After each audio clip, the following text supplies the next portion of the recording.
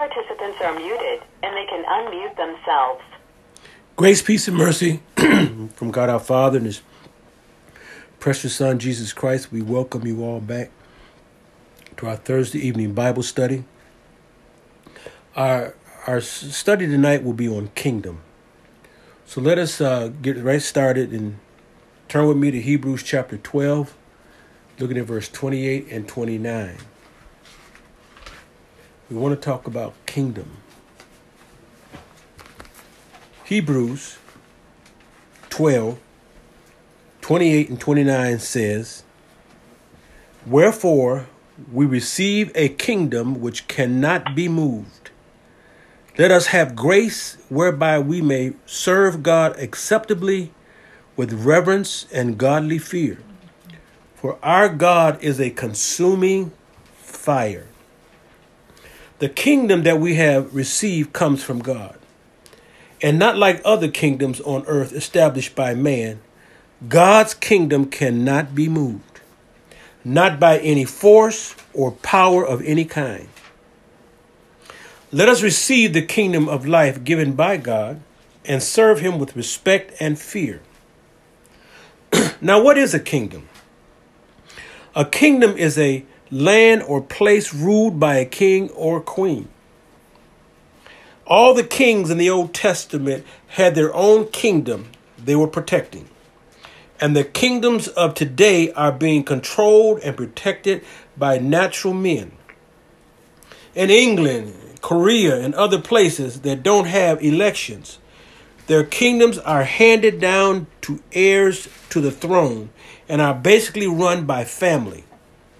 Here we have elections that are supposed to be governed by the people. The kingdom of God, not like man's kingdom, is run by God. Not an angel or any other man can dictate or demand. God's kingdom is received by choice and not by force. When Jesus was here, God made him both Lord and Christ. When he went back to the Father, he handed the lordship back to the Father and took his rightful place on God's right hand. Because of the obedience of Christ, we have been given the right and privilege to be part of this kingdom and have become heirs and joint heirs. Let's look at 1 Samuel 8.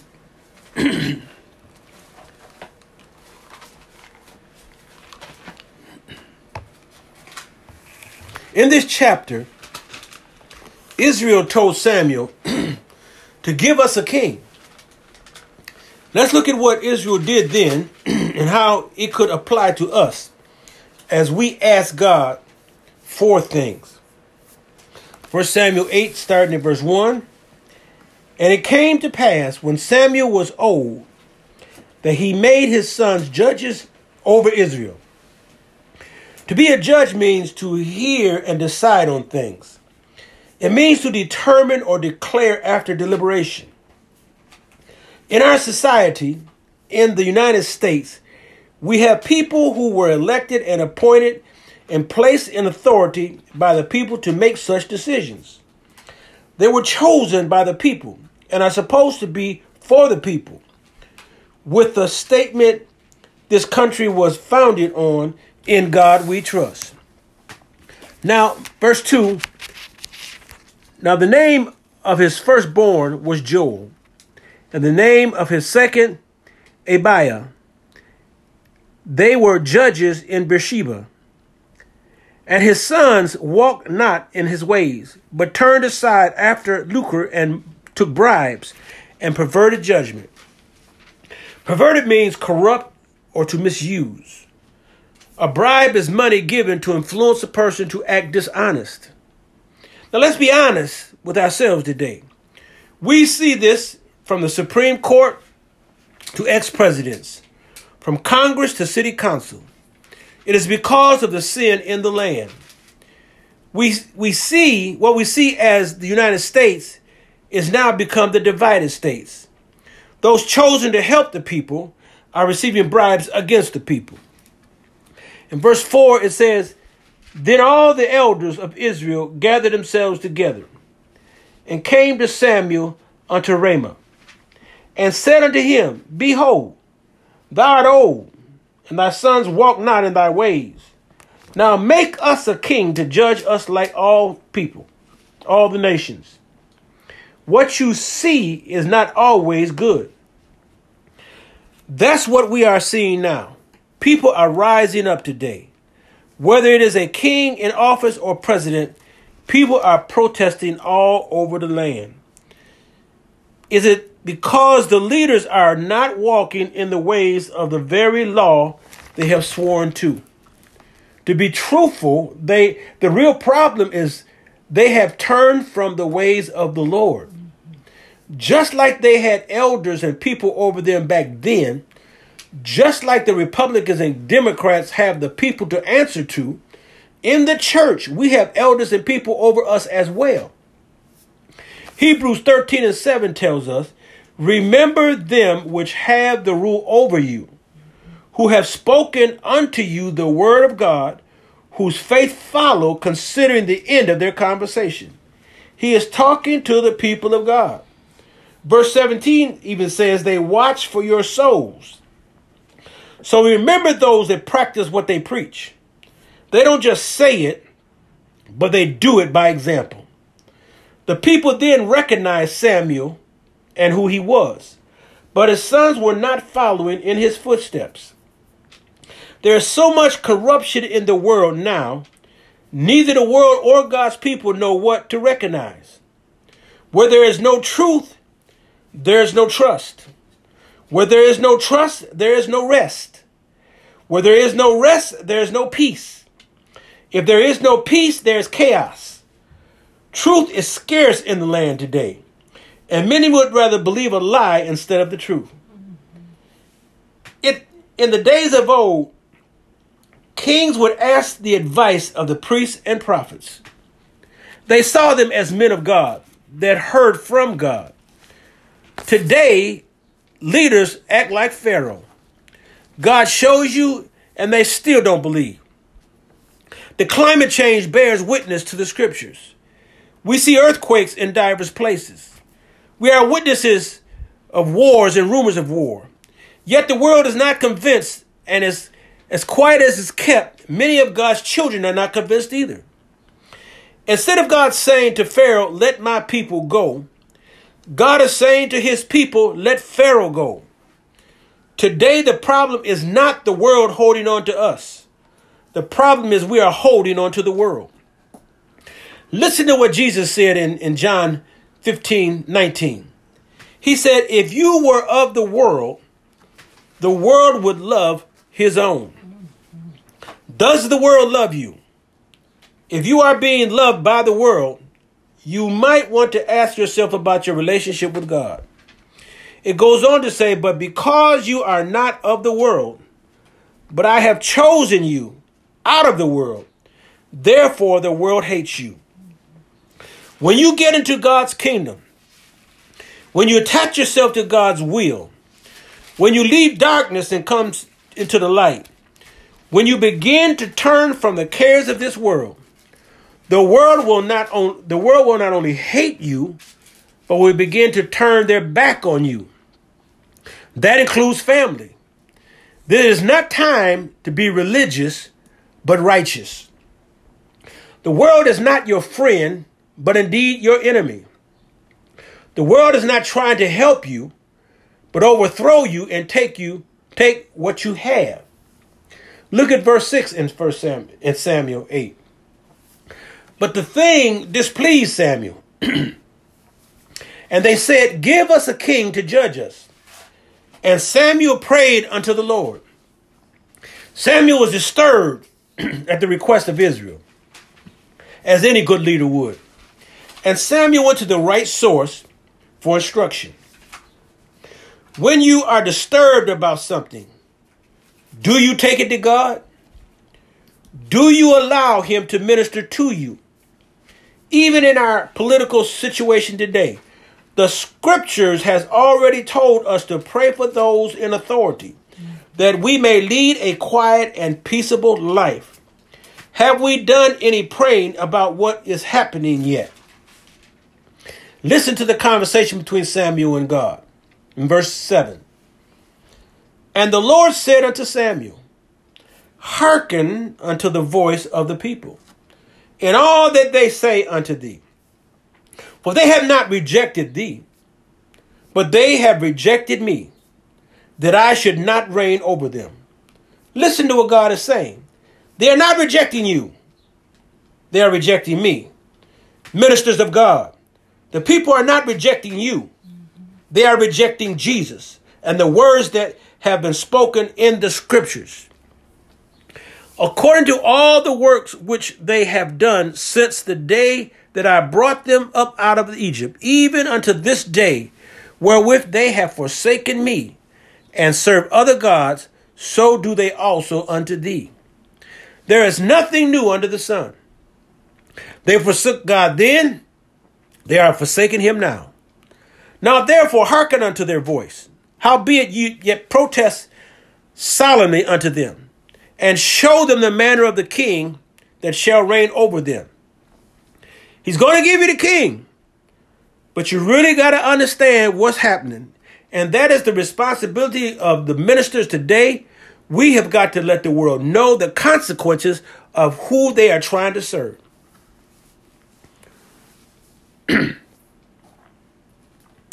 Verse 9 again. Now therefore hearken unto their voice, howbeit yet protest solemnly unto them, and show them the manner of the king that shall reign over them. God told Samuel, let them have their king, but tell them what will happen. God knew what was going to happen to Israel, just like he knows what is happening now. God knew all about the protests. He knows about the leaders and the bribes. He knows about the abortions and same-sex marriages. He knows what is being proposed by man, and he knows what is being opposed. Just like God told them what a king would do then, he has been warning us of this today. Verse 10, it says, and Samuel told all the words of the Lord unto the people that asked him a king. And he said, this will be the manner of the king that shall reign over you. See if you can relate on how they are treating us today. He will take your sons and appoint them for himself, for his chariots, and to be his horsemen, and some shall run before his chariots. Today we call it the armed forces or the military. In a time of war, people are drafted without choice. Verse 12 says, and he will appoint him captains over thousands and captains over fifties, and will set them to ear his ground and to reap his harvest, and to make his instruments of war and instruments of chariots. Whether you have a president or a king, this is what's happening. You choose them, but they appoint and now rule you. They raise your taxes and then raise their salary. Verse 13 says, and he will take your daughters to be confectionaries and to be cooks and to be bakers. People have been made slaves since the beginning of time. This is nothing new. The point is, since you don't want God to rule righteously, man will merchandise and take your sons and daughters and rule them unrighteously. Look at what else they will do and are doing. 14 says, and he will take your fields and your vineyards and your olive yards, even the best of them, and give them to his servants. Can you see that today? You buy a land that is never yours. You pay taxes on the land you own until you die. And if you don't, it will be taken away. People have lost property because of Katrina. People have lost property because of back taxes. People have lost it because other people want it. Jezebel and Ahab had a man killed just to get his land. Verse 15 says, and he will take the tenth of your seed and of your vineyards and give to his officers and to his servants. Man takes a tenth plus, and we say nothing. God asks for a tenth willingly, and man complains. But here God says he takes what is yours and gives to another. Verse 16 says, and he will take your men servants and your maid servants and your goodliness, young men, and your asses, and put them to his work. He will take the tenth of your sheep, and ye shall be his servants. And ye shall cry out in that day because of your king, which ye shall have chosen you. And the Lord will not hear you in that day. What are men doing today? Crying out because of what men are doing. Men that you asked for. Do you want to hear from God? Let's do what God has been telling us all along. If my people, which are called by my name, shall humble themselves and pray and seek my face and turn from their wicked ways, then will I hear from heaven. We still have a way to go in the humility department and still have a way to go in turning from wicked things. But we have something to turn to and a kingdom to belong to. We are still his children. In spite of what we think, we still receive grace and mercy. God's kingdom is not natural or fleshly. It cannot be attained by education. It cannot be bribed or bought. The kingdom we seek is spiritual and is within us. By receiving this kingdom, we are entitled to receive the heavenly kingdom. Again, in Hebrews 12, it says, let us receive this kingdom, which cannot be moved. Let us have grace so we may serve God acceptably with reverence and godly fear. It tells us in Hebrews 12 and 2, looking unto Jesus, the author and finisher of our faith, who for the joy that was set before him endured the cross, despising the shame, and is set down on the right hand of the throne of God. For verse 29 said, for our God is a consuming fire. Deuteronomy said he is a consuming fire and a jealous God. Psalm 97 and 3 said, a fire goeth before him and burneth up his enemies round about. Let us conclude with this. At the giving of the law, when the church of old covenant was formed, there was a general assembly of different tribes. In the gospel church, all who believe in Christ of every nation and kindred and tongues from one body, believers of all nations, of all languages, of all climates, are one in Christ, of which he is the head. Back then, the firstborn under the old dispensation had exclusive privileges. They had authority and honor of which the other children in the same family did not partake. But under grace, which is in Christ Jesus, all who believe in Christ Jesus with a heart unto righteousness are equally children of God, are all entitled to the same privileges. Let us seek him while he can be found, so we are not consumed as an enemy, but received as a son and daughter. With that, my time is up, and I thank you for yours.